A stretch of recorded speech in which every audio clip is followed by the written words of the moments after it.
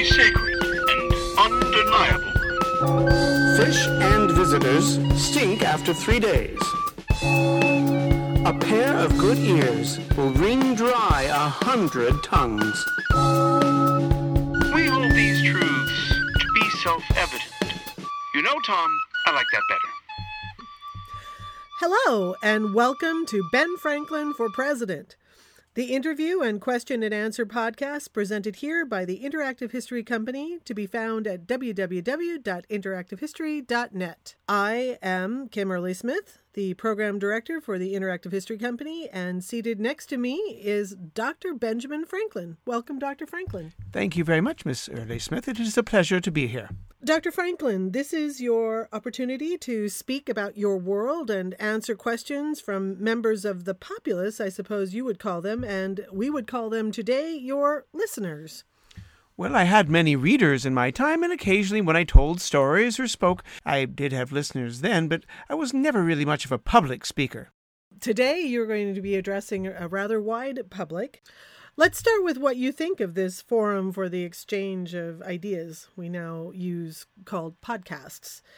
It seems to me the 18th century version would be the way that folk used the town square in colonial times. There is a similarity in that if I'm asked a question, I might be able to give an answer to the best of my ability. However, of course, the difference is that this is being somehow transcribed in a permanent fashion, and then people can come and pick up the conversation later. Now, this is a bit like sounded letters or writing with voices. In my time, it was a miracle to some of the native populations when one person would record their words and carry them to a native on the other side of the field and read those sounds out, and they could hear that other native's thoughts. And it was amazing. They did not have a written language. And so we, of course, do have books and have had for quite a long time. Well, this is something like that, only instead of a newspaper or a book or a novel, you're actually hearing my voice, and it could be when we are recording it now. It could be years from now. And as was demonstrated by our last episode of a letter from a fellow in New Zealand, obviously it can be heard from around the world. Fascinating and absolutely understandable, but maybe not everyone in the audience today has an exact understanding of how it works anyway. But one does not always have to understand how something works to use its usefulness. That's true, and to recognize that it does indeed work, whether we understand the technology behind it. But that actually leads me to my next question. How do you think this sort of technology would have been accepted by people of your time? Much of your technology would be accepted about as well as my lightning rod, or maybe a little bit before I was born, the time of the Salem witch trials. I think maybe some of your modern technologists would have been burnt or hung. Oh, dear. But luckily, you've become a bit more enlightened. So most people would be confused by it. Of course, it didn't have, what is your word? The infrastructure to perform. Back then, we had no harnessed electricity. We didn't have your intranet. And so the matter that was needed to make this work did not exist. But certainly if you had brought one of your MP3 players and plugged it in and had somebody then be able to listen to hours and hours upon days of music, or to see something on one of your smartphones, that would have certainly, since they have their own battery supply, would have lasted long enough to certainly amaze quite a crowd. I'm sure Mr. Jefferson would have wanted to buy one. From what I hear of Mr. Jefferson, that's probably true. There's a famous writer in the 20th century, just a century back, who wrote that any technology sufficiently advanced is indistinguishable from magic. Quite a sensible statement. He sounds like a marvelous man. Indeed, that was Sir Arthur C. Clarke. He was a British science fiction writer. You were quite the businessman. It has been speculated that were you more than a guest in our century today, that you would have a business on this forum, sometimes called the web or the internet. Do you believe that would have been the case? Well, I do not have a perfect understanding of this technology, but from what I gather, actually, I don't know if I would. Many of my inventions I gave away. I never patented the lightning rod, the stove, the bifocals, or the glass harmonica because I wanted that good to go out. I was truly what my interest was in seeing was the betterment of the general population. And so this intraweb, or internet, as you call it, would have been an ideal source for me to simply help produce information that other people might find of use. Something like a master library, as it were, that people could access universal information in universal ease of access. And that, I think, would have been a marvelous thing. And I'm certain that I would have been able to make shift for myself as far as business goes with some of my other works. You still do have printers today, you know.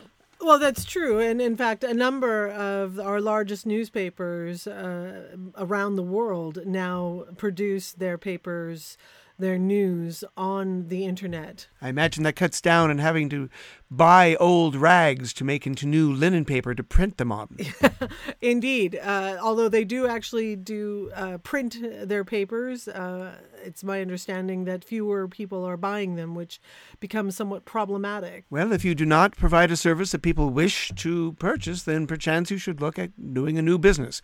But there are always certain businesses that are necessary: information, entertainment, certainly, of course, food and shelter being two of the essentials that have never escaped the want of man. Dr. Franklin, what philosophies from your time you would have expected to expire by our time to be replaced with something better? And what ideas did you have that you thought were eternal? Oh my, this is truly a question for a philosopher, and I will try my best. We could start with the first part. Doctor, what philosophies from your time would you have expected to expire by our time? Well, certainly slavery was on my mind as one of the final issues that I was wrestling with when I died. I was a slave owner when I was younger, but I did become an abolitionist when I realized it was wrong. We certainly, many of us, most of us, recognized that slavery could not continue. You cannot simply control a growing population of the earth any more than Britain and Ireland could control the continent of the United States. Slavery as a philosophy and as a way of life had no place in a future. So some of us, including Mr. Jefferson, tried many times to institute legislation or policies that would eventually eradicate our country of it, but we failed and eventually had to give that work to future generations. And I understand the price of dealing with that was quite high in your Civil War. Indeed, it was. But other philosophies, sometimes they didn't work out. But Mr. Jefferson stated this very well. He thought that of the religious interests of the people of the United States would, in about 20 years after the founding of the country, that everyone would become a Unitarian. That he felt that the common principles of mutual respect would be so bold and so well received that all other religions would simply fade away. I understand that there still is a Unitarian religion, but that the other religions are still holding on, and indeed, new ones are being formed. Yes, that's true, and I think that Mr. Jefferson was perhaps being idealistic in his expectation that the Enlightenment would enlighten all, and not, in fact, produce a sort of pendulum swing against the liberality that represented by Unitarianism. Well, calling Mr. Jefferson an idealist is certainly not an insult. I think he would embrace and welcome that compliment. But other philosophies, I mean, there were some of the aspects of the Junto, my group of young men that were trying to improve things, and the idea of betterment of the community for the community. I think that would be one of the secondary ones, a philosophy we would hope would maintain in return. The power of education to free the human mind, the fact that it was my hope as a man of the Enlightenment that whatever country I stepped foot in, if that was an enlightened country, I would feel at home. I'd hope that those philosophies would still stay. The idea, certainly, of family and the love of children and the need for shelter. These things, I would think, would be never changing. But some of the ideas of ownership, the ideas of land rights, and some of our ideas, we saw a beginning of a belief in people we did not really consider as people we did not consider proper to have a vote, to own property, to have a say in their own lives, which included women and, of course, our slave populations and other people from other races that we had over here at the colonies, that they were being held aside from society. They were not considered part of society. They were just part of our world. These things, perchance, were predicted to go away, or at least hoped so by many people. Abigail Adams, wife of your constituent. No, not your constituent. Your cohort. No, wait a minute, not your cohort. Companion. Your fellow member of Congress. A man frequently wise, always an honest man, a true patriot, but just in some things and sometimes completely out of his senses. Yes, I've heard that as well and read it a number of times. You're not the only one to think so.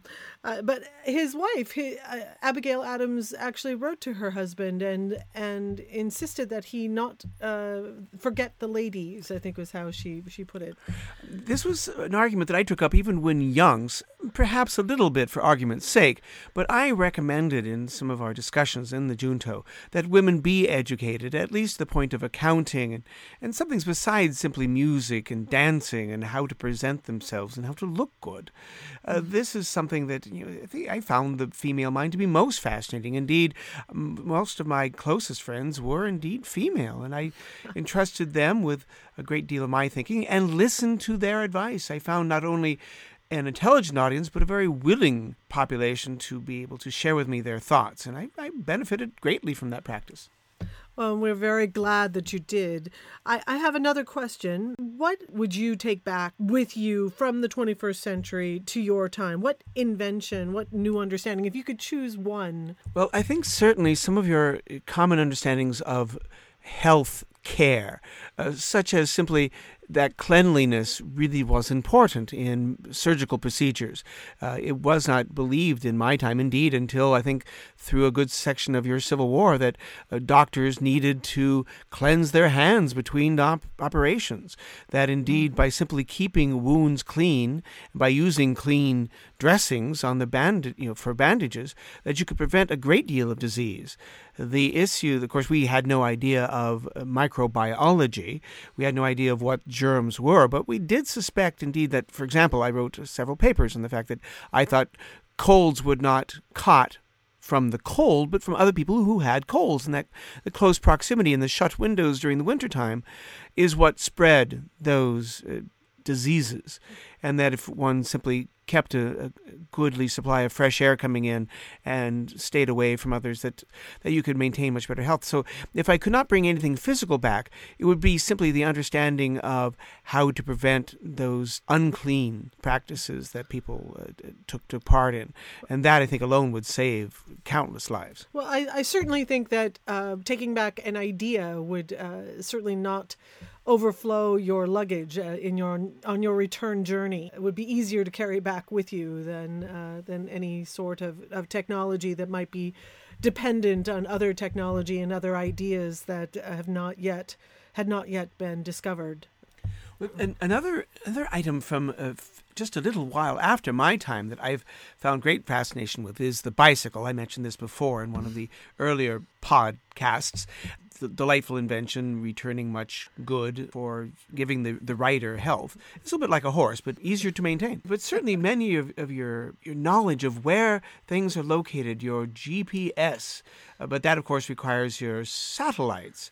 We certainly understood the concept of satellites. That we understood that the moon was our satellite, and we understood that certain other objects in space, and certainly people satellited around each other. This is a very ancient concept. But the idea of being able to put something into orbit, this is something we could not have conceived upon. But certainly the ideas of communication, the ideas of just the worth of maintaining our integrity, that the fact that we can defeat legalized slavery, we can defeat mass starvation by proper agricultural methods, we can defeat so many diseases by simple methods, and then where would we have advanced to? It certainly would have liked to have brought back a little bit of the idea of more advanced electrical theory. As I understand it, in the early 1800s, some of the first light bulbs were being experimented with, long before your Mr. Edison or Mr. Tesla. We had no idea what we were going to do with electricity. We just knew that it should be experimented with. Indeed, you almost played with electricity more than you actually put it to work. That's my understanding? Yeah, we were able to do some things like fire a cannon and kill and roast a turkey and heat up beer, a peculiar British affectation. But yes, we kind of wondered if it would ever be of use. We could toy with it, although sometimes it was like toying with a bull in the field, in that it sometimes came back to butt you. It landed me on mine on more than one occasion. Indeed. Well, that sounds like the subject of another podcast, perhaps. But for now, I need to thank you, Dr. Franklin, for visiting with us. We will take a short break, and then we will be back with the presenter of Dr. Franklin, actor and scholar G. Robin Smith. The way to see by faith is to shut the eye of reason. As pride increases, fortune declines. Drive thy business, or it will drive thee. A rich rogue is like a fat hog, who never does good till as dead as a log. The most exquisite folly is made of wisdom spun too fine. A full belly is the mother of all evil. Wise men learn by others' harms, fools by their own. The proof of gold is fire, the proof of woman, gold, the proof of man, a woman.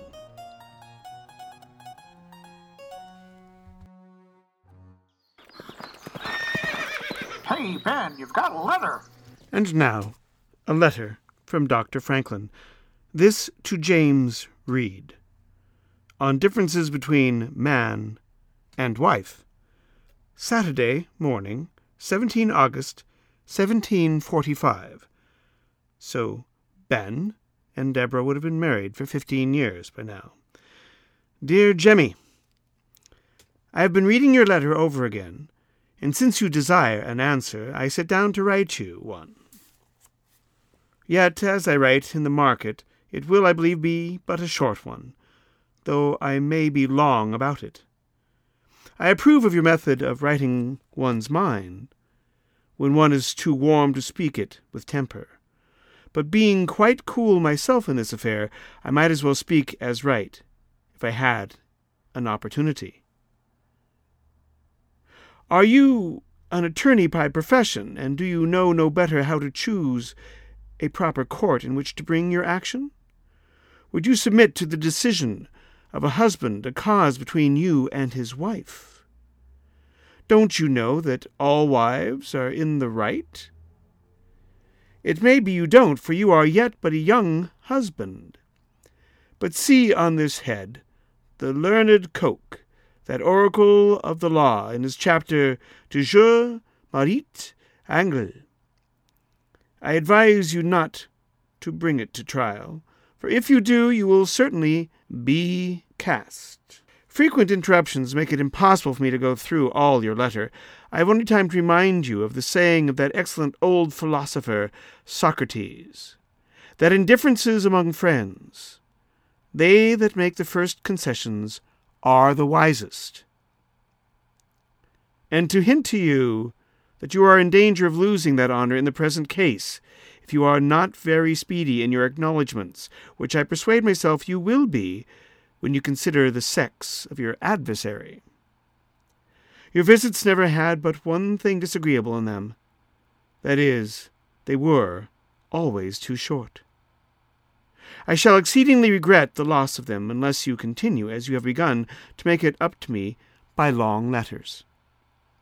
I am, dear Jemmy, with sincere love to our dearest Suki, your very affectionate friend and cousin, B. Franklin. Again, to James Reed, on differences between man and wife, Saturday morning, 17 August, 1745.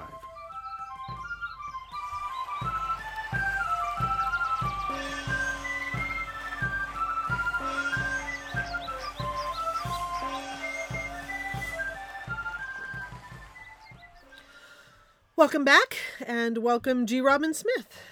Hello, Kimbrick. Well, what have you and Ben been up to lately? Well, we've been very busy. I took Ben to Elizabeth Blackwell Elementary just a week or so ago. Elizabeth Blackwell was the first female to receive her Doctor of Medicine, I believe. And so it was a very neat school to be into. I've been there for the past 3 or 4 years, and they're a delight. The students are exceptional and ask very many wonderful questions. Like what kinds of questions? They want to know about the relationships that Ben had. They want to know about Katie Ray Green, who was a longtime correspondent and an early dear and intense friend of his, although they only met 2 or 3 times. They had a most marvelous kittenish relationship, very flirtatious, but some people might think it's slightly inappropriate. But I think the fact that they did only meet 2 or 3 times would mean that it at least stayed on the page and not in the flesh. But they wanted to know about Franklin's dealings with his son and how that worked, and exactly how his marriage worked, and why he didn't write his to-be wives more when he was in England. So many questions on his relationships, as well as some just factual ones, such as how long did it take to sail between England and America, and things of that sort. Okay. And so what other things do you have going? I've started a series here near the Seattle area of a Shakespeare commentary program where I'm going and giving an introduction to Shakespeare and then going out and seeing Shakespeare in the Park. There are several companies here. We're very blessed. And we just saw Macbeth in an abridged version. They were able to cut it down marvelously to an hour. That is amazing. Yes. And there were some parts, if you know the play, that you would miss. But if it was an introduction, it was a very good way of getting an idea of the play without being overwhelmed. It was done by Last Leaf Productions, and I admire their moxie in doing this. And there are several companies here, like I said, I do Shakespeare in the Park. We're going to be seeing many more, and I'll be doing more introduction programs for people. And I hear that congratulations are in order, that you have a publication out on Amazon.com. Is that correct? Well, yes, it's called To Each Their Own, and it is my play. It is an Elizabethan-style play, 5 acts, about 2,700 lines of iambic pentameter, most of it, or a lot of it, in verse. It is basically written to be slipped into a Shakespeare festival, and unless people really know the Shakespearean canon well, they'll just kind of think, that must be one of the minor ones. That's one I've never heard before. Yeah, one of the reviewers who's given me a very sweet review said something, a new play by Shakespeare discovered, and then he kind of, well, not really, it's actually by this guy, G. Robin Smith. But it's received some high marks from actors, and there is a company in Texas called the Baron's Men, a very interesting Shakespeare company there that's actually sponsored, just like one of the Elizabethan troops would have been, by a local noble down in Texas near Austin. And they are looking at it to do a staged reading, and other places are considering it as well. I've had a copy requested by a fairly major Shakespeare festival back in Illinois. Wow. So jumping ahead almost a couple of centuries up to Mr. Franklin, you have another performance coming up. I have a large one, and if it's passed, please know that we are looking to do more performances of Ben Franklin in your area, and we're happy to travel. But this one will be at Seattle's renowned ACT Theater. And you're going to be doing... And I will be there on June the 30th, 2012. 3 performances, and if you go to the website, ben-franklin.org, you'll see links to that site if it's still coming up, and if not, then you'll see where I'm going to be at next. Well, you have been busy. Tell us a quick bit about your other podcast. I do have another one that I'm doing called An Actor's Shakespeare, which is my take, single subject podcasts, about 50 minutes in length on a single subject of interest, such as all of the parts in Shakespeare that start with the name of Gloucester, or we may talk about just about iambic pentameter, or the authorship silliness, or about particular plays and only drawing 140 lines out of a piece of the play and discussing how those lines could be done. So it's kind of just my take of being under the influence of Shakespeare for so long, and it's really why I wrote To Each Their Own, was as an exercise to see how long it took, possibly, as an Elizabethan playwright, to write a comedy of about about 2,700 lines. And I found out that you can get a draft out in about a month and 5 days. An Actor Shakespeare is also available on iTunes, and I recommend go give it a listen and see what you like and write in with your suggestions. And to each their own, this is a play. Is this very Franklin or more Shakespeare? Well, actually, it's very Franklin to try and write like Shakespeare. In the Enlightenment, people believed in imitation. You'll still see this in ateliers, artist schools, where they will study the great masters and how they painted, how they sculpted, and duplicate that. And it's the very essence of an excellent education in art, as well as many other things. Certainly in mathematics, you don't start mathematics. You don't create your own by symbology. Creating your own symbology or your own theorems. You Right. learn the masters first and then say, what about this variation? How might this solve that issue? And then people come up with new theorems once they have the old ways of thinking kind of down, and then they can challenge them. But certainly Picasso could draw a bowl of fruit, so it looked exactly like the bowl of fruit. He had that skill, but then he wanted to make variations. And so in the Enlightenment, the idea was that you studied Homer, then you tried to write like Homer, and you studied Plutarch, and you tried to write like Plutarch, and advancing on Chaucer, and then to Shakespeare and other contemporaries. And so I took that and ran with it and decided I wanted to see if I could write an entire Shakespearean, or at least Elizabethan style play. And to get prepped for this, I've been writing more than 1,000 sonnets over the last many years to get the feel for iambic pentameter down and to understand the mindset. And it's not perfect, but neither is my understanding of Franklin. But by getting into their head and writing like they do, and I do the same thing with Franklin as well, by thinking their thoughts, or thinking very similar to their thoughts, you actually begin, I believe, feel what the next thought might be. And that's when you can start creating new things. When you find yourself in the rhythm and literally the meter of But I guess in modern parlance, you could say that you're really in the vibe or something. Right.